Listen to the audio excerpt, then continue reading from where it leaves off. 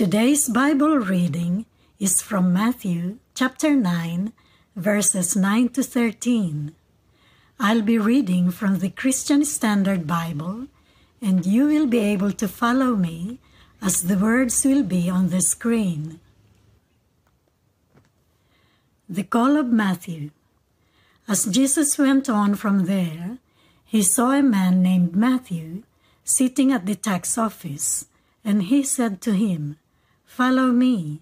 And he got up and followed him. While he was reclining at the table in the house, many tax collectors and sinners came to eat with Jesus and his disciples. When the Pharisees saw this, they asked his disciples, "Why does your teacher eat with tax collectors and sinners?" Now, when he heard this, he said, "It is not those who are well who need a doctor, but those who are sick. Go and learn what this means.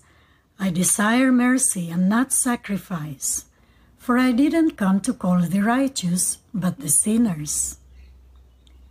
This is the word of the Lord.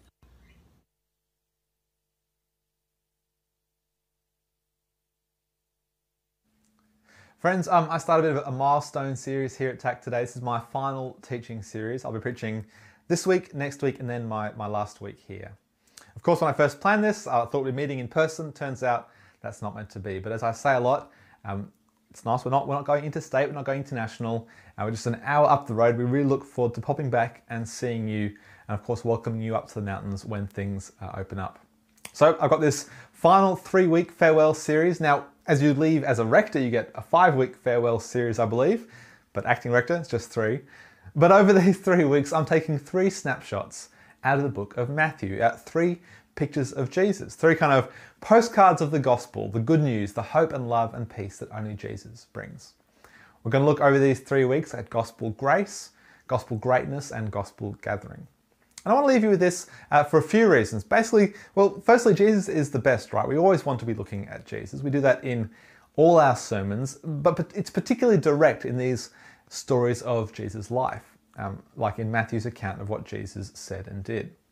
I love looking at Jesus. I'm convinced that in looking at Jesus, in knowing and loving Jesus, in seeing his goodness, his godness, his work in our place, that's where transformation really happens. That's where grace transformation occurs.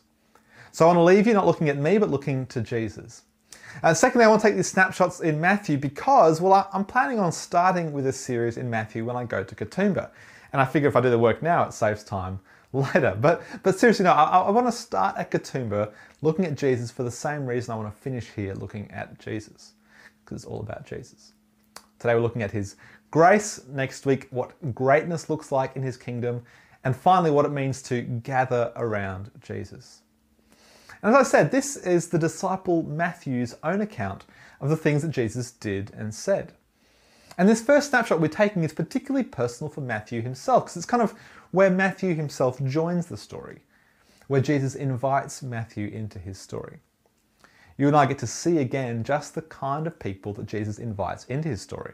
People like Matthew, people like Murray, people like you. Okay, where are we in the story?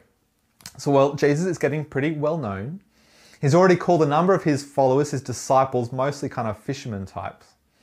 And he's been teaching for some time. Like the whole Sermon on the Mount thing has already happened already.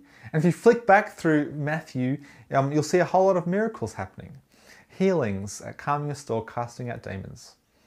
And just before this section is the famous story of the paralyzed man who was lowered through the ceiling. We had that read. And Jesus heals him. But he doesn't just heal him. That's not where the miracle ends. In fact, the healing is more like the bookend to the bigger claim of Jesus. When Jesus looks at the paralyzed man and sees his faith, he says, "Son, your sins are forgiven. Everything you've done, thought, and said against God is wiped clean, gone." And the teachers of the law hear this and they're incredulous. This guy is blaspheming.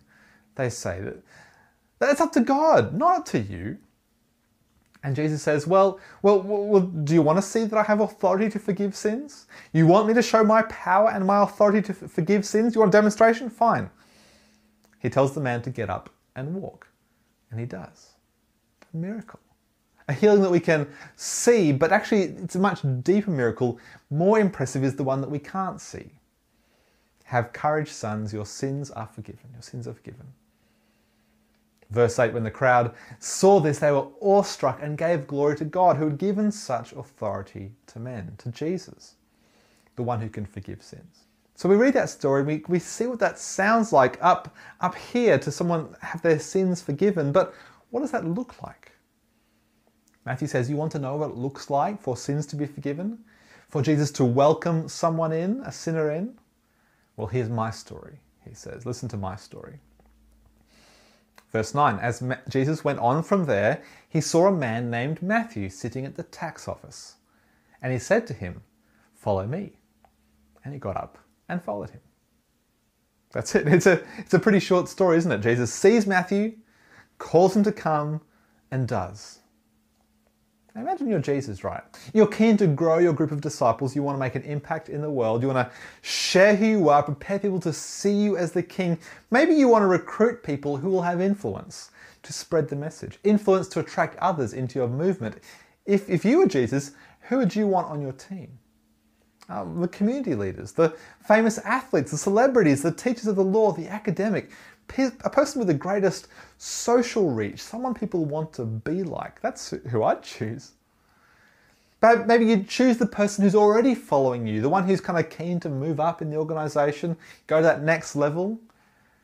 Jesus already had plenty of people following him around, but who does he single out? Who does he address? Who does he invite? He sees Matthew. He sees a tax collector sitting at his table, and the tax collector hasn't left his table to come and see Jesus. No. Matthew's not moving. Just think about what's keeping Matthew stuck to his seat. What's keeping him glued there? Well, he's probably got a stack of money he needs to keep an eye on. Being a tax collector makes you rich. You can't just get up and leave your money. You can't just get up and miss the opportunity of earning a bit more. Being a tax collector makes you rich. Doesn't make you well liked though. Because even though you were an Israelite, a Jew, you worked for the Romans, you worked for the regime, you take from your brothers and give it to the man, but maybe the pay is worth it, right? Anyway, as a tax collector, you've made your decision. So when the crowds flock to this new teacher, this new religious teacher, well, you stay put. You're not welcome in the crowd, they don't want you there. Besides, listening to some religious teacher is going to make you feel guilty, and who needs that? Oh, sure, this Jesus guy, he sounds pretty impressive. Matthew's heard the story, heard the gossip, but there's no time to investigate. There's a job to do, right? There's a lot holding Matthew in his tax collector's chair. If it was you, there'd be lots holding you in your chair. So you keep your head down as the crowd moves past, but suddenly Matthew realizes the crowd is not moving anymore. The crowd has stopped. Matthew looks up from his desk, and to his surprise, there's Jesus. Jesus looking at him. Jesus come over to see him, and Jesus says to him simply, follow me. And suddenly for Matthew, there is no reason to stay in his chair anymore. He gets up and follows. Now all we get here is one sentence. But when I think of all the reasons Matthew has for not following, for not even investigating Jesus, it's just amazing. It takes those two words, follow me. And the next thing you know, the very next sentence, Jesus is at Matthew's house for dinner. Matthew is the last person you would choose to add to your team as a Jewish teacher trying to start a movement. For goodness sake, he's practically playing for the other side. No one likes him. But what's Jesus doing? Jesus isn't trying to start a popular religious movement. He's not gathering fans. He's on a rescue mission. And so here he's doing what he actually really came to do. Sure, the miracles we read before or heard about before are great, calming storms, demon casting, all amazing. But here is the real miracle, and actually here's the miracle all these other miracles are pointing towards. People so terribly separated from God, so far from him, people in desperate need, people like Matthew, brought into the friendship of God, a follower of God, a follower of the God who's come as a man, who's come as Jesus. Imagine Matthew's surprise as Jesus calls him. Imagine his surprise as he finds this call irresistible. Follow me. He told him, and Matthew got up and followed him.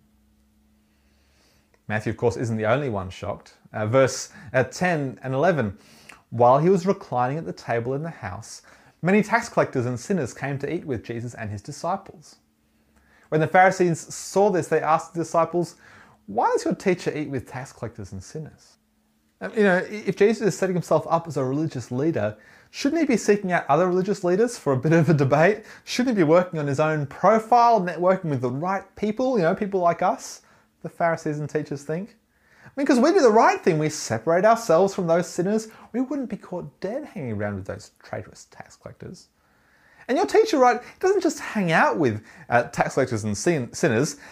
He doesn't lecture them for doing the wrong thing. That would be okay. No, he's eating with them, chatting with them, laughing with them, enjoying their company. What is he on about? Jesus hears the Pharisees and teachers of the law make these complaints, and he comes over to them. Verse 12.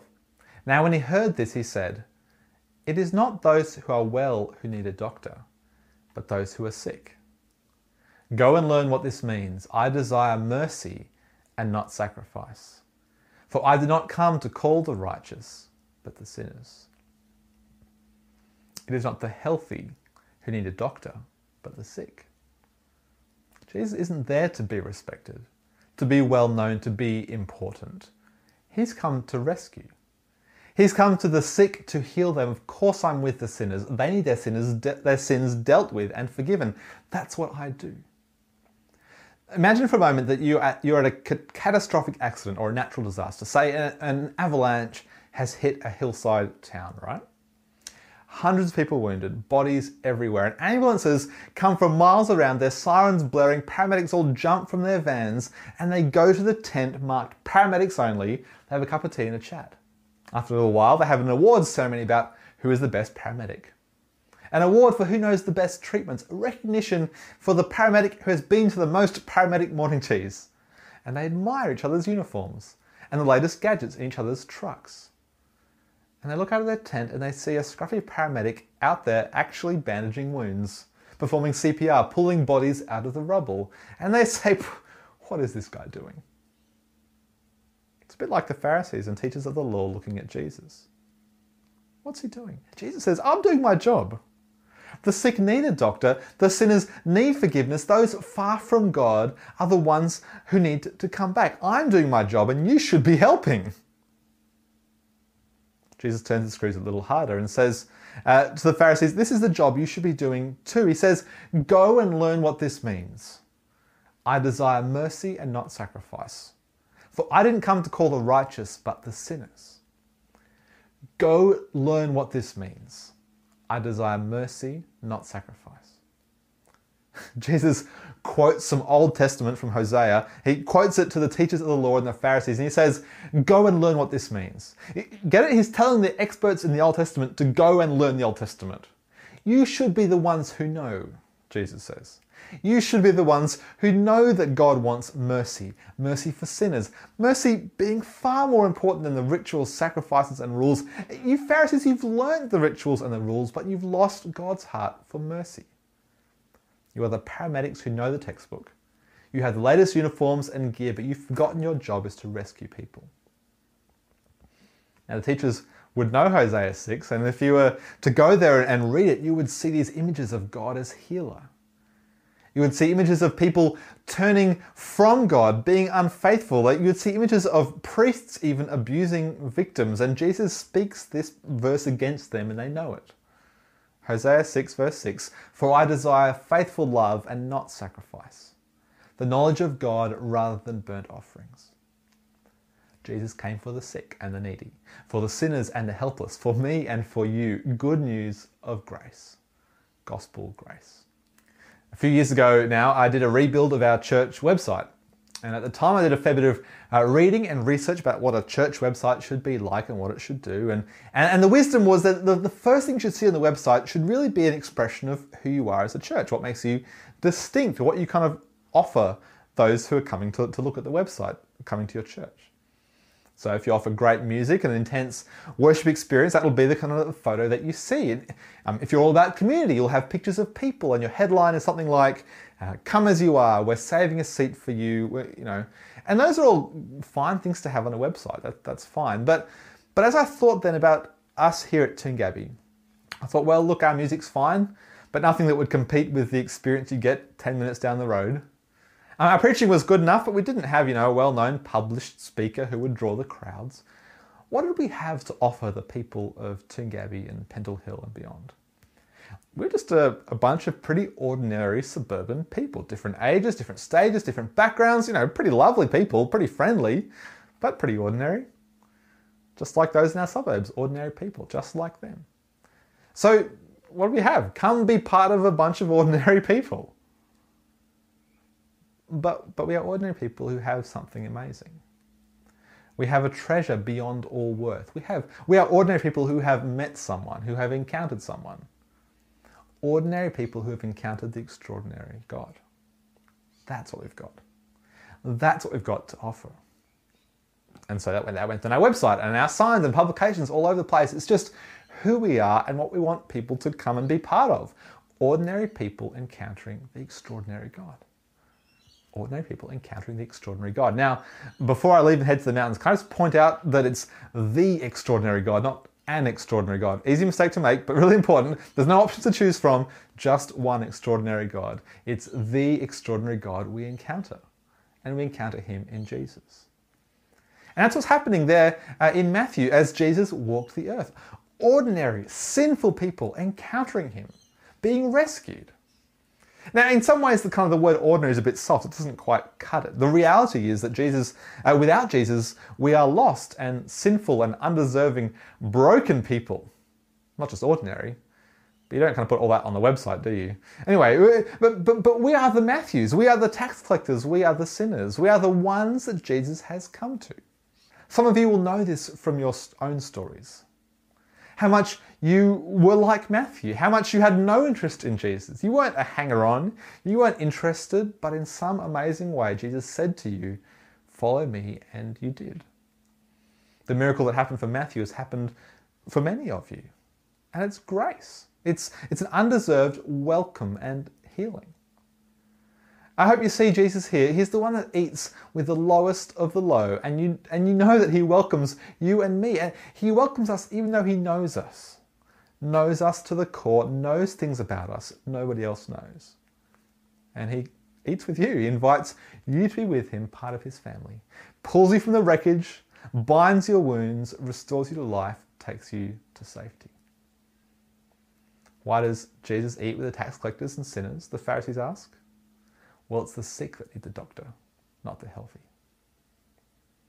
So what's Jesus saying about the Pharisees and teachers? That they're healthy and well? And that's why he doesn't hang out with them? That they're okay, they don't need Jesus? Is that what's going on? They aren't sick, so they don't need a doctor? Well, over the last couple of years, we've had to think about illness and death more than we'd want to.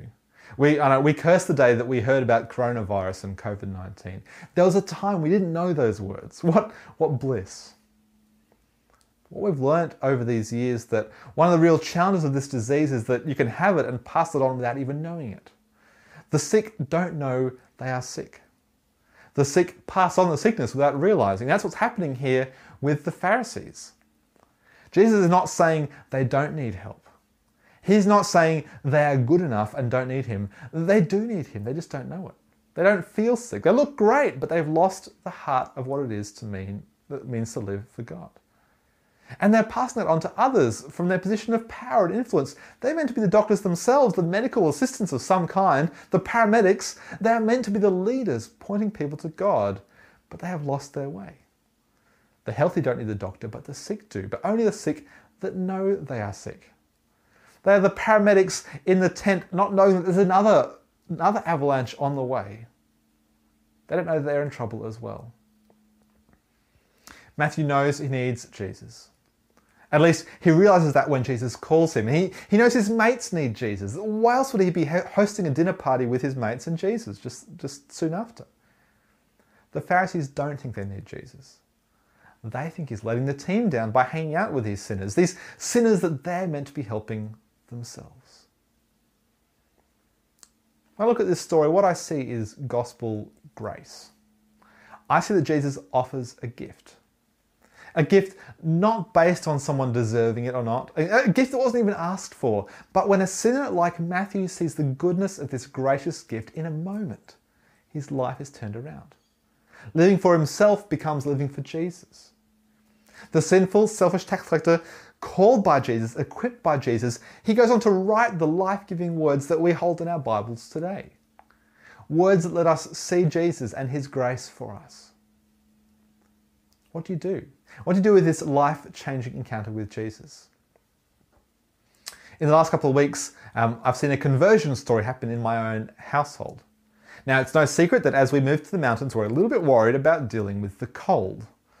My wife particularly, Ellie particularly. And so a lovely person from our church bought Ellie an hoodie. You know, those kind of hoodie jumpers that are pretty much made out of a doona, a big blanket jumper thing. It's huge, it's ridiculous, it's great. And as we stood there the other night cleaning our teeth, Ellie was encased in this massive blanket jumper and she says, you know, I used to think hoodies were silly. I could never imagine getting one.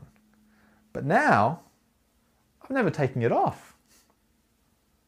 That's a conversion story in our household. Maybe your journey with Jesus has been similar. You thought you'd never be into this Jesus stuff. And even now, you know, there are moments where it all doesn't seem to make sense or when you feel a bit ridiculous. You know that people look at you funny. Know that people look at the church across the world in all its brokenness and messiness, and they wonder why you're part of that. And we wonder why we're part of it sometimes. But we know we aren't part of this Jesus thing because it looks good, or even because we are good. We know that we need Jesus. We're with Jesus because we are the sick who need the doctor, the lost who need to be found. Jesus has found us, and we know he is good. He is good. A person wearing an hoodie may look ridiculous, but they are warm. A person following Jesus may look ridiculous, but they are safe, and they are loved, and they are cared for, and they are healed. The story of Matthew rips away any pride I might have in myself. Jesus chooses the worst. People like you, people like me. The story of Matthew makes me look around at those around us who appear to be far from Jesus, and I remember they are not beyond Jesus' reach. The good news, the gospel is the gospel of grace. A free gift for you, for me, for anyone who will see they need it. For anyone who will receive it with open arms. Let that be us, let that be our friends, our neighbours in this suburb, across Sydney and beyond. Let's pray. Father, please strip away from us the things that make us think that we're part of your people because we deserve it and we are good enough. Melt our hearts, take our pride, reform us. Father, we are the sick, we need a doctor. We pray for those who know and love, that we know and love that are far from you. And we beg that, like you came to Matthew and melted his heart, that you would melt theirs. Thank you for this gospel of irresistible grace. And as we have been shown this grace, may our hearts and households and churches be shaped by this grace as we pass it on to the world around us. We pray this in the beautiful name of Jesus. Amen.